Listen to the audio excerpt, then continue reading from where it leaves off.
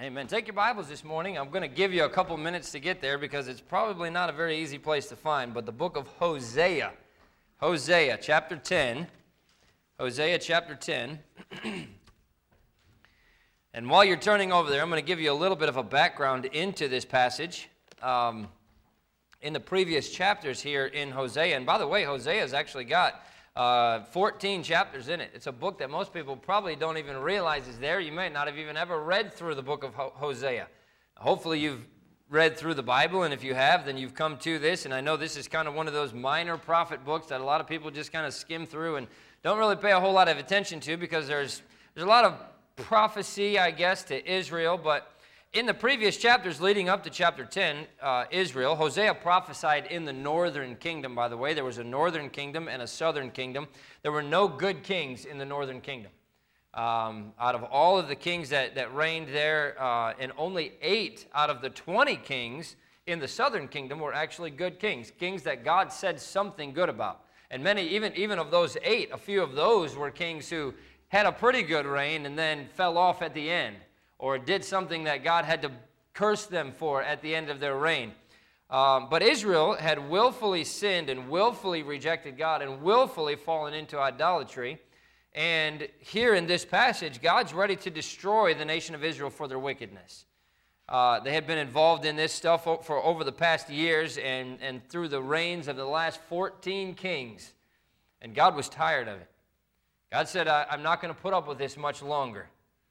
They knew what was the right thing to do. They still had the Word of God. They still had those who were faithful in Israel, even though the kings were not. They had those that were faithful to serve God. They had prophets that were still trying to bring the people back. But God's full of mercy, and He wants to send them revival. And same thing it is with so many today who claim the name of Jesus Christ. They're headed for destruction because of their sin. And they don't even realize what they're getting themselves into. But God is merciful and wants to send us revival. When we were kids, we would play doctor.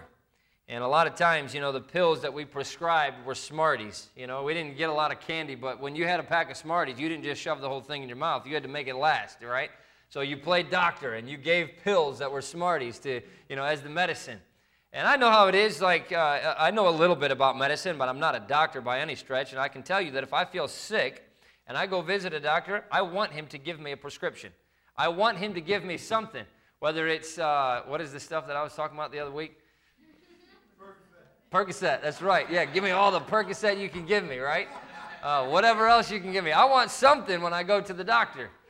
Even if it's Smarties, just give me something to make me feel better. JJ got a big kick out of that. Because what did I actually get? It was prednisone. So I had all that poison ivy, and the doctor gave me prednisone. Well, I got up here and said the doctor gave me Percocet, and I took all these Percocet pills and everything else. The boy's just like, how did you eat all that stuff and you're still standing there, But that's why I'm made out of steel, No, I'm just kidding. That's what Brian would say. But when I go to the doctor, I want something as a prescription, right? I don't want him to say, yeah, well, I think just give it a couple weeks and it'll probably clear up on its own. No, it might, but you better give me something. I'm here. I don't go to the doctor very much anyway. I'm here. Give me a prescription. Give me something that I can take that will help this. And that's exactly what we have here in Hosea chapter 10. We're given a prescription for revival. Verse number 12, it says this: sow to yourselves in righteousness, reap in mercy.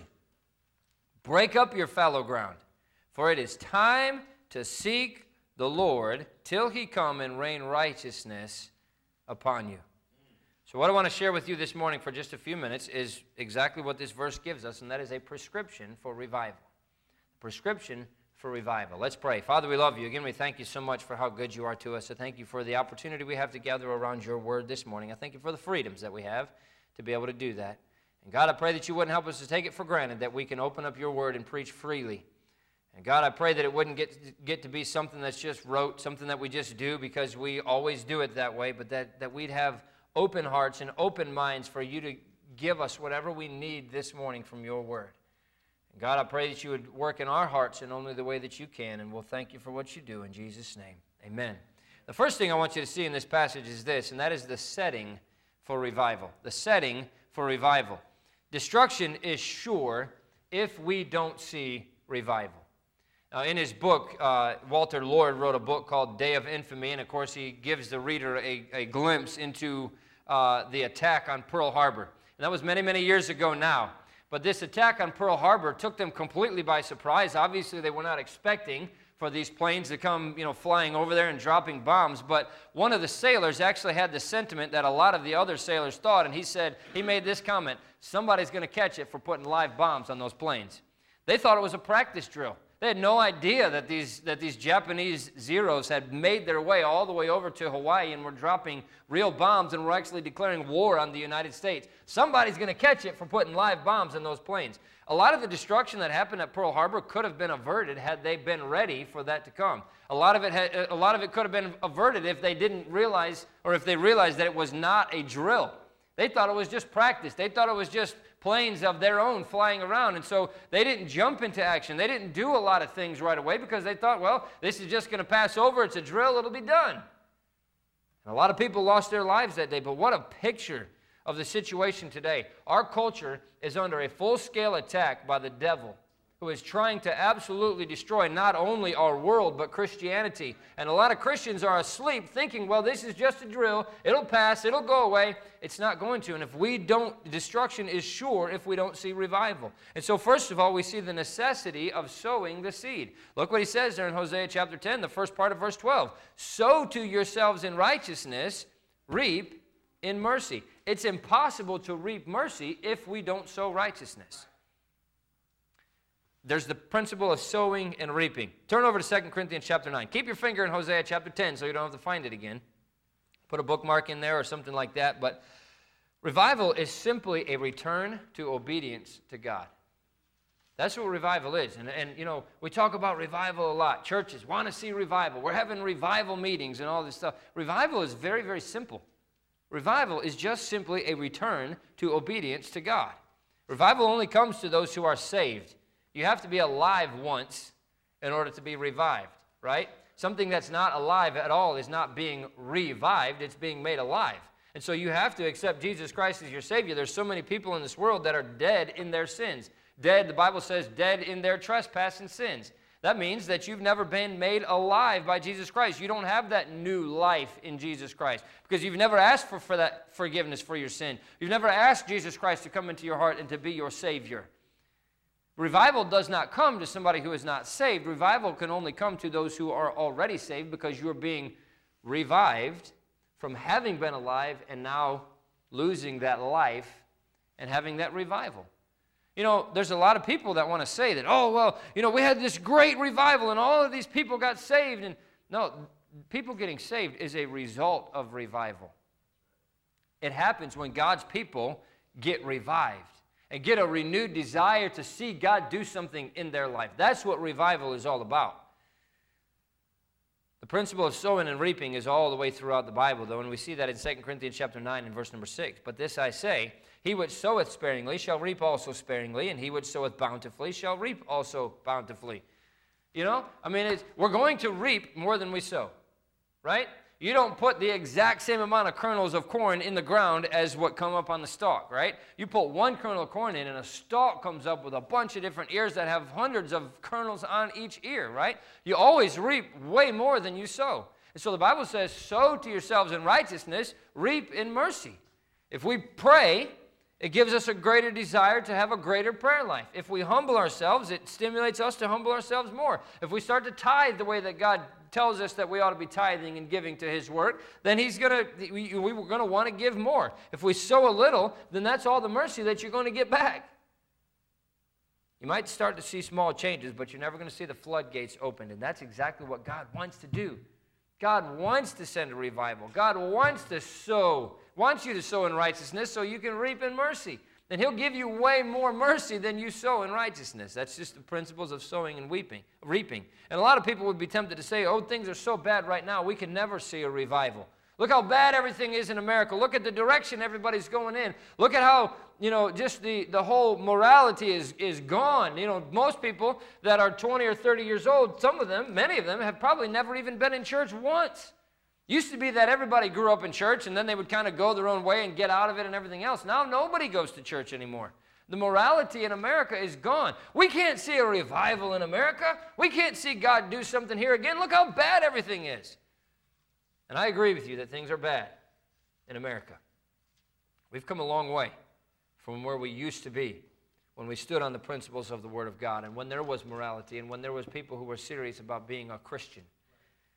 But I don't agree with you that we can't see a revival in America, and I'll tell you why. There's been many times throughout history when things are darker than they are today.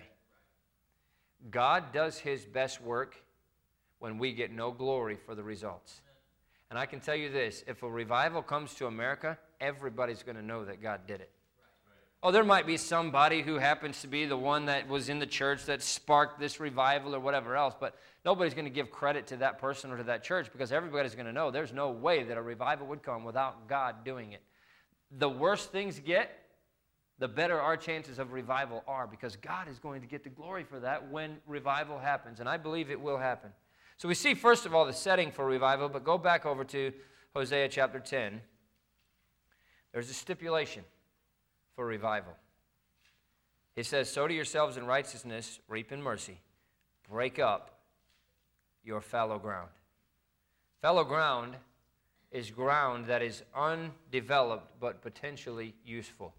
We grew up in the cornfields in Indiana, and we had cornfields all around us. They would plant beans, they would plant corn, they would plant a lot of different things. Sometimes they would just let it grow up and be hay.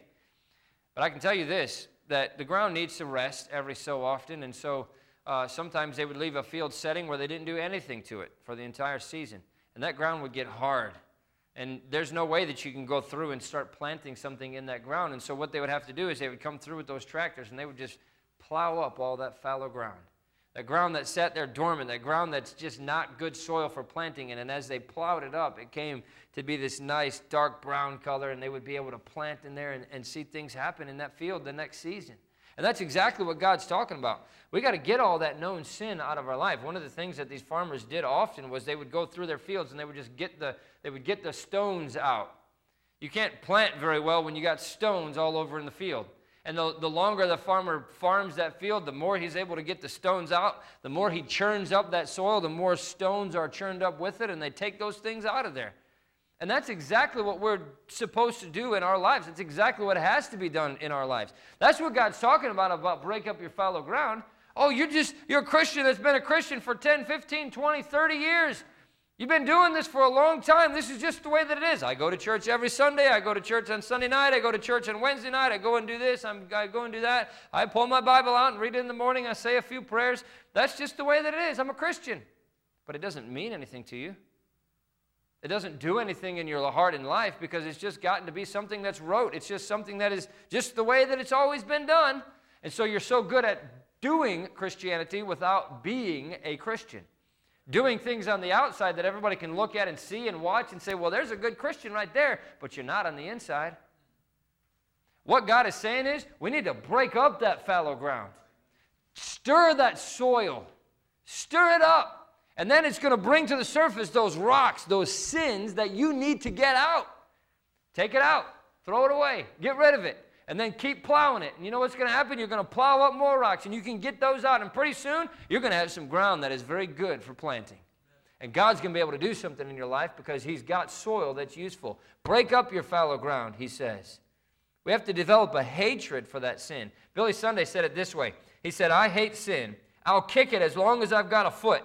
I'll punch it as long as I've got a fist. I'll bite it as long as I've got teeth. And when I'm old and fistless and toothless, I'll gum it till I die or till sin goes home to perdition. That's the way that you fight sin. Billy Sunday was an old preacher in the 1920s and 30s. He was a famous baseball player who got saved, left all that whole life, and went into the life of being a preacher. And God used him greatly. But he hated sin, and he preached against it all of the time. Hebrews chapter 11 and verse 25, Moses chose the same thing. It says that Moses chose rather to suffer affliction with the people of God than to enjoy the pleasures of sin for a season. And by the way, sin is only for a season. That's right. Oh, it's fun while you're doing it. Oh, yeah. It's a lot of enjoyment that you can get out of sinning many times. And that's why people do it, because there's enjoyment in it. But it only lasts for a season, and that enjoyment is done. Look what happens to somebody who, oh, it's so fun to go out and drink with all my buddies and have all a good time drinking and everything else. But those beer commercials that you're seeing on the television and everything else don't show you the guy laying in the gutter who used to be a doctor who now has nothing because alcohol ruined his life. Right? We'd come up to people all the time in Chicago. We didn't live that far from Chicago, and the Pacific Garden Mission was there. And we'd go there to the Pacific Garden Mission and sing and preach and do some things for them. In the mission, they had a service every night. And I talked with a couple people there.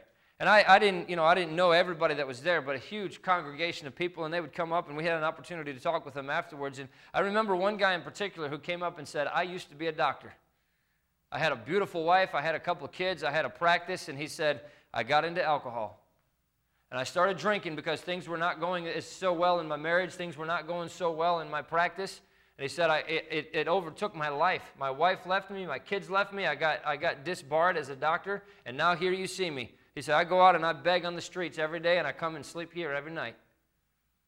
Because the devil is not going to show you the end of that sin. He only shows you the beginning. He shows you where it's fun. He shows you where you can get all this enjoyment out of it. He shows you where you can have all of this pleasure from sin. But like Moses said, it's the pleasures of sin for a season, because that season comes to an end. And when that season comes to an end and the chickens come home to roost, there's going to be a price to pay for that sin. And it's never enjoyable. It's never enjoyable. We have to allow God to search our hearts. Breaking up that fallow ground is not just taking care of the surface. It's reaching down deep and plowing deep and getting down deep into that soil where God can rip those things out by the roots so that they can't grow back. On April the 11th, 1912, one of the greatest ships that was ever built sunk to the bottom of the ocean on the maiden voyage. You know I'm talking about the Titanic. And for a long time, they were not able to get down to the bottom of the sea and view the damage and everything else, and so they knew that they'd hit an iceberg, and the common theory was that there was a 300-foot gash all the way down the side of that Titanic that caused it to sink. But obviously, they were able to come up with some developments where they were able to take a deep-sea explorer down there with video cameras and everything else and go down there and survey the wreck. And you know what they found out? It was not a 300-foot gash all the way along the whole side of the Titanic. There were 6 small gashes in the side of it that literally took up no more than the distance of 2 sidewalk sections. And yet they hit those 6 airtight holds, and that brought that entire ship down. And you know, there's a lot of people who think, well, I don't have these huge sins in my life. I just, just a few little things here and there. What's it gonna hurt? I'm not a murderer. I've never robbed a bank. I don't have all these big sins. Why is there a difference between big sins and little sins? To God, a sin is a sin, right? But we are the ones who have decided to call something a big sin or something a little sin. But those little sins, those little things that we think are not so important, the lying, the disobedience to God, the backbiting, the rebellion, the bitterness, you name it. Those are the things that are going to bring us down, and those are the things that we have to get out, or they're going to destroy our lives. Psalm 139. In fact, turn over to Psalm 139. Amen. I know you know these verses, or at least you might have seen them before, but Psalm 139 says this, verse 23. And this is what we need to be able to pray. So few Christians are willing to pray this because it's a bold prayer. Because if you pray it and you mean it, we don't know what's going to happen. And a lot of us aren't willing to pray a prayer like this. David says this, search me, O God. Psalm 139, verse 23. And know my heart. Try me and know my thoughts, and see if there be any wicked way in me, and lead me in the way everlasting. You know why David prayed that? Because he knew he was right with God. He knew he didn't have anything in his heart that God was going to find. And if there was something in there that he didn't know about, he wanted God to show it to him. But you know why Christians won't pray that today? Because they know they've got stuff in there that shouldn't be there. They know they've got things in their life that should be gotten out. They know that they have things that are the besetting sins. They know they've got things in the closet that most people, if anybody, knows about, but they know they're there. You can't pray that to God. Search me, O God, and know my heart. Try me and see if there be any wicked way in me. Just don't look in that room because that's my stuff. Search everything else, but don't go in there. Right? That's not what David said. David said, search me, O God, and know my heart. Try me and know my thoughts. See if there be any wicked way in me. And if you find anything, tell me, I'll get it out. That's what we ought to be praying, but we're afraid to pray that so many times because we know exactly what God's going to find, and we don't want him to find those things because we're going to have to do something about it. But that's exactly what God is talking about when he says, break up your fallow ground. Get them out of there. Get those things out of there. We need to say like Leonard Ravenhill. He was an old preacher. He's dead now, but he said, oh, God, stamp eternity on my eyeballs. Stamp eternity on my eyeballs. And if we look at things through the eyes of eternity, that little sin that you're holding on to means nothing in the grand scheme of eternity. When we stand before God and God says, well, you had this in your life for most of your life. Well, God, you know how important that was to me. And we're not going to say that. We're going to look at it and we're going to say, how foolish I was to hold on to that. You could, any number of things that it could be. Well, this movie that has all of this, cussing in it. Or this, it has all of these inappropriate scenes in it and all of these other things. Well, I can't give up those movies. It's a movie. I mean, what am I going to do if I can't watch a movie that's rated R? God, you know I couldn't give that up. No, but when you stand before God, you're going to say, that was worthless. It counted for nothing. And yet, you lost all of that effectiveness for God because you had to have your R-rated movies. Your movies that were rated PG-13 that had all this stuff in it that you knew was wrong, that you would never do yourself, but you're going to watch somebody else do it, and you're going to pay the people who are promoting all of those things by buying their movies and everything else, right? That might not be popular today, but I'm telling you this. We have got to get that sin out. And if it's something that's not pleasing to God, then it shouldn't be in our lives. Break up your fallow ground. We would be a completely different people if we saw everything in the light of eternity. We live too much in time. We're too earthbound. We invest our time and money as the world invests it when we should be investing our time and money in eternity. We don't fear God the way that we should. We don't reverence him the way that he deserves. I won't have you turn over there for the sake of time, but Malachi chapter 3 and verse number 16 says this. Then they that feared the Lord spake often one to another, and the Lord hearkened and heard it, and a book of remembrance was written before him for them that feared the Lord and that thought upon his name. And they shall be mine, saith the Lord of hosts, in that day when I make up my jewels, and I will spare them as a man spareth his own son that serveth him. Think about what that means. Malachi is another one of those books. If I said turn to Malachi, I can guarantee you the first thing you think of when I say turn to Malachi. What? He's going to talk about tithing, right? Because there's the principle of tithing is in the book of Malachi. There's a lot of other things in Malachi that are great things that we can get out of it, and this is one of them. Verse 16, then they that feared the Lord spake often one to another, and the Lord hearkened and heard it, and a book of remembrance was written before him. You know what that means? When you do things that are pleasing to God, he writes it down in his book of remembrance. Now, it's not like God's going to forget it, but he wants to be able to open up that book and look and say, boy, look at the way he served me this day. Look at what he did there. Look at this. Look at that. Look at this. Look at that. It's a book of remembrance that he writes for those that serve him and love him. And they shall be mine, saith the Lord of hosts, in that day when I make up my jewels. And I will spare them as a man spareth his own son that serveth him. Ask God every night what he wrote for you in the book of remembrance today. He writes down the things that we do that are good. Did he have anything to write in there for you yesterday?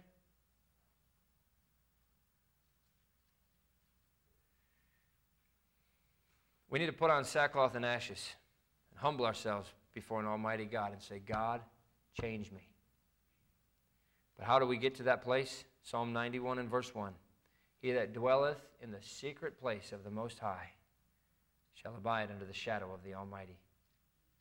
He that dwelleth in the secret place of the Most High shall abide under the shadow of the Almighty. These are not blessings that are enjoyed by everybody. They're set aside for the man or the woman who dwells in that secret place with God. And when you get in that secret place, you're doing war. You're fighting the devil. You're fighting that sin. You're fighting everything that the devil is trying to destroy you with. It comes through intense prayer, intimate communion with God. I want to be in that place. The songwriter wrote, break up my fallow ground. Rid my heart of sinful stone, where your word will find sweet soil, anywhere that it is sown. Look at the New Testament church. Look at the churches throughout the Bible. They didn't have fancy buildings. They didn't have lots of money. They didn't have paid evangelists. They didn't have all the modern conveniences, but they had the power of God, and they turned the world upside down. Right? Look how many times Paul had to write to the churches asking them to give him money. He said, I'm not trying to be a burden on you. But how many times did they have to pay him to do the things that he was doing? It wasn't like Paul was living in luxury. It wasn't like Paul had everything handed to him. They were struggling to get by. But they had the power of God in their lives, and they're remembered for that. They're not remembered because, well, they had this, and they had that, and they had this, and they had that, and boy, you should have seen the building they had in Ephesus. You don't see that, do you? Because it's not about those things. It's about having the power of God in our lives, and that only comes when we break up that fallow ground, when we get that sin out of our lives so that God can use us. We have to get to the place where we want to be so right with Him that it consumes our thoughts. We've got to move on. The setting for revival we see, stipulation for revival is that we break up the fallow ground, but also the season for revival. He says, for it is time to seek the Lord. We don't know when our opportunity to be really right with God is going to end. You might walk out of here today, have a heart attack, and that's the end of it. You might have a month left, and your clock is ticking. You don't know. You don't know. Number one, you need to make sure that you're saved because you don't know when you're going to die. But number two, you need to make sure you're right with God. How disappointing would it be to stand before God and have Him say, you had this, and this that you knew shouldn't have been there. God, I was going to get to it, but I just... Right? Well, I knew it was there, and you know, the devil uses that excuse. For somebody that's not saved, no, go, the devil says it, go get saved. The devils believe in God and they tremble, right? Get saved. Go ahead. Just don't do it today. Right. There'll be time, do it later. Right. And you know what? He uses that same lie with Christians. Right. You know you need to get right with God. You know you need to get that out of your life. And I know it. But just do it later. There'll be time for it. Enjoy it because you're young right now. You still have the ability to do it. Go, just enjoy that time. There'll be time to get right with God later. There'll be time to serve God later. Maybe do it after you retire. Maybe do it here. Maybe do it there, whatever. Just do it later. And you know what? We say, you know what? That actually makes pretty good sense. Yeah, this is a good time of life to go out and do all of those things that I know I shouldn't be doing, but I'll get it taken care of. I'll get it right. I'll stop doing that someday, and someday never comes. It never comes. It never comes. And then you're going to stand before God. And you're going to have an entire life that's lived with no effectiveness for God. With no ability to do what God wanted to do with your life. With all the blessings that you could have had from God for living for Him still up there untouched. It's like somebody that, maybe you've never been in a situation like this before, but it's just kind of like, somebody that, hey, let me, and maybe you've never been to the store with somebody like this, but I have actually one time been with somebody, and they were going to be buying some groceries for somebody else, and they said, hey, do you like this? Yeah, I like that. Grabbed an armful of them, dropped them in the cart. You like this? Yep. Grabbed an armful of them, dropped them in the cart, It's not just, okay, we'll get one or two of those things. It was somebody that they needed it, and so they were, you like it? All right, here, let me give you a bunch of it. They were not holding anything back. And that's exactly what God wants to do with us. He's got shelves full of blessings that He wants to give us. Blessings that we cannot even fathom, blessings that we cannot even understand, blessings that we don't even know about. He's got them all on the shelf, and He's saying, come over here. Do you want this? Let me wipe the whole shelf into your bag. But you just got to get right first. I can't just give it to you. And He stands there waiting with His arms ready to just pour us out a blessing. Doesn't He say that He wants to open up the windows of heaven and pour us out a blessing? That there won't even be room enough to receive it? How many of you have had blessings that were so numerous you couldn't even receive them? Why is that? Because I got to have that. I got to have that sin. I can't let go of that. I mean, I want God's blessings. Maybe I can hold on to both of them and reach over there with my foot and grab the blessing at the same time. It doesn't work that way. You've got to let go of the things that you think you want to have the things that God really wants to give you. But most of us are not willing to do that. But what does he say? It is time to seek the Lord. Romans chapter 13 and verse 11, and that, knowing the time, that now it is high time to awake out of sleep. The sweet missionary to India, Amy Carmichael, said this: we'll have all of eternity to celebrate victories, but only a few hours before sunset in which to win them. We'll have all of eternity to celebrate victories, but only a few hours before sunset in which to win them. If we live a normal life, 70, 80, 90 years, on the timeline of eternity, that is not very long. Think about this. You think about a brick wall extending as far as you can possibly see in both directions. And then take a little speck of dust and throw it on that wall. That speck of dust is your life. 70, 80, 90 years, whatever God gives you to live. Because eternity always has been and always will be. And we think, oh, we got 80 years. Oh, I mean, certainly I can get all this stuff done for God in 80 years, but it's going to be that quick on the timeline of eternity, and that's all you get to earn your rewards in heaven. That's all you get to serve God. That's all you get to make your life count for Jesus. We'll have all of eternity to celebrate victories, but only a few hours before sunset in which to win them. We need revival before we allow the devil to have full reign in our lives. And then lastly, I'm going to give you this. I know we're a little bit long, but we got lunch for you. All right, you don't have to go far. We looked at the setting for revival. Turn back over to Hosea chapter 10. We looked at the stipulation for revival, that is to break up your fallow ground. We looked at the season for revival, that's now. It's time to seek the Lord. And lastly, the sweetness of revival. Look what it says. Till he come and rain righteousness upon you. He sends it like the summer rain. Go back just a couple pages probably for you in your Bible to Hosea chapter 6 and verse number 3. He says this: then shall we know, if we follow on to know the Lord, his going forth is prepared as the morning, and he shall come unto us as the rain, as the latter and former rain unto the earth. There were normally 2 good rains a year in Israel. One came right after the sowing and one came right before the harvest. They knew what God was trying to say. They knew. They looked for those rains. They needed that when they were planting, and they needed that before they sowed. And God says, I'm going to send you righteousness. I'm going to send you that revival, just like I send the rain.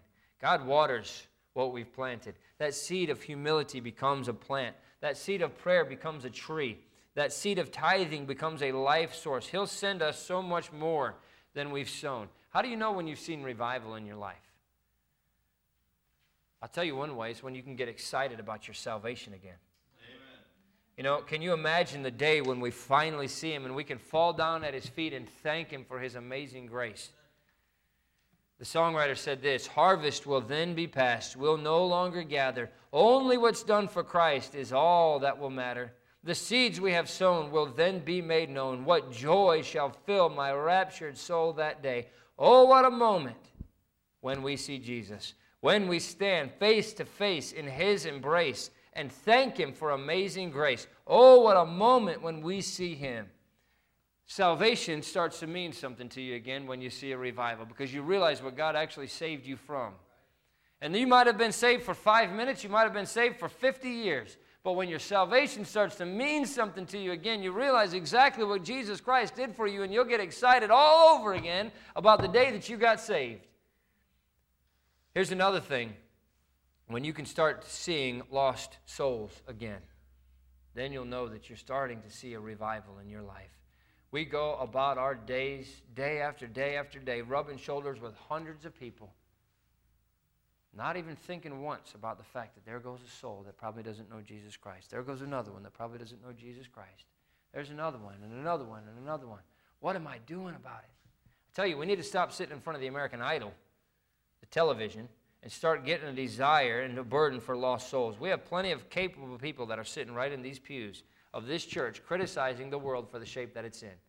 And I'm not calling anybody out in particular. I'm not saying we just had a conversation and you're criticizing the world, but we all do it. We like to criticize for the world, for the shape that it's in, and we're just going to sit here in the pew and be comfortable and not do anything about it once we step outside of these doors. You let your embarrassment override your will to come out on visitation and soul winning or whatever happens to be the excuse of your choice. When you stand before God, do you think that He's going to say, congratulations, you had a well-groomed yard? Or congratulations, your house was in order. Everything looked great in your life. You had a beautiful house. You had 2 cars. You had 2.5 children. Everything was perfect. Good job. Well, the only thing, you didn't tell anybody about me, but that's beside the point. Do you think that's what God's going to say? Or are we going to have to hang our head in shame and say, I spent a lot of time on that yard. Man, I spent a lot of time on the house. I spent a lot of time working. I spent a lot of time doing this, but God, I'm so ashamed to say that I didn't spend time telling people about Jesus Christ. When you get revival, you get a renewed desire to tell other people about what Jesus Christ did for you and asking Jesus Christ to save you. If you're capable of working on your yard, capable of being up and around, then you're capable of working in a ministry and working for the cause of Jesus Christ. Start seeing the hell that your relatives are going to. Start seeing hell the way that your friends and your neighbors and your coworkers are going to see it when they die without Jesus Christ. There can be no doubt that God wants us to see a revival. Turn over to Isaiah 64 and we'll be done. During the Great Depression, a man named Yates, true story, was operating a sheep ranch down in Texas. And his business wasn't generating enough money to pay the bills, and so he ended up going on a government subsidy and everything else. And his days were filled with stress over his financial situation, wondering where he was going to get the money. They lived, they dressed, they ate in poverty. One day, a seismographic crew came to their house, and they said, we'd like to explore your land to see if we can find oil. Of course, you know Texas is known for that, so he agreed, and he signed a lease contract, and at 1,115 feet, very shallow for most of these wells, they struck a huge reserve of oil. The first well produced 80,000 barrels a day, while a lot of the subsequent wells that they found on his property produced more than twice that amount. And 30 years after that discovery, one well was estimated to still have a flow of 125,000 barrels a day. Talk about a lot of oil and a lot of money that he was sitting on. But this vast, just this sea of wealth became known as Yates Pool. Had always belonged to Yates. He was a multi-millionaire that spent years in poverty because he didn't know what he was sitting on. He didn't know the potential that was right underneath of his feet. And sadly, I think that's the way that a lot of Christians live their lives. I think the application is pretty obvious. We're living lives of spiritual poverty while we are sitting on blessing after blessing after blessing and sitting on the power of God that we could have on our lives if we would just be willing to get the sin out and see a revival in our lives. A.W. Tozer said this, we'll hardly get our feet out of time and into eternity and gaze on eternity that will bow our heads in shame and humiliation and say, my God, look at all the riches that were in Christ Jesus, and I come to the judgment seat almost a pauper. Can we not beg God like Isaiah did in Isaiah 64 and verse 1? Oh, that thou wouldest rend the heavens, that thou wouldest come down, that the mountains might flow down at thy presence. Verse 4, for since the beginning of the world men have not heard, nor perceived by the ear, neither hath eye seen, O God, beside thee, what he hath prepared for them that waiteth for him. We cannot tell what God wants to do with us and through us and for us until we start to get right. And once you start to get right and you taste it, it gives you a greater desire to see more of what God can do, more of what God will do. And when you have a little bit of the power of God in your life, it gives you that motivation to say, why do I live without this? What could happen if I could have so much more of this power on my life? We need a revival so badly in the world that we live in today. We have to be serious about getting it from God. He's standing on the portals of heaven, waiting to rain that righteousness down upon us, waiting to give us that revival. He wants to pour his righteousness out upon us. God's waiting for us to take the necessary steps to break up that fallow ground, to get that sin out of our lives so that he can send a revival. You know what? When it happens, it's going to be so obvious that it was God. All of God and none of us. Sow to yourselves in righteousness, reap in mercy. Break up your fallow ground, for it is time to seek the Lord till he come and rain righteousness upon you. Do you want to see a revival in your life? Don't wait for it to come. It's time to seek the Lord. Let's pray. Father, we love you. Again, we thank you for the time we've spent together this morning. I know we're a little bit longer than we normally are. But God, I pray that you'd use this in our lives, in our hearts. I don't know who the message was for. I know it helped me. But God, I pray that we'd be so sensitive to the leading of the Holy Spirit that if you're speaking to our heart, we'd come forward and get the things taken care of that you want to be taken care of. Every single one of us that has things in our lives that shouldn't be there know that they're there and that they shouldn't be there. And so, God, I pray that you give us the boldness, courage, strength, the humility to say, I'm going to get it out. I want God to bless my life. I want to see a revival. And God, there's no telling what could happen with a church with a handful of people in it that want everything to be given over to you. Pray that you'd use us. If you would, stand at your seats with your heads bowed and your eyes closed. If God's spoken to your heart about anything this morning, then as the piano plays, the invitation is open and you can come.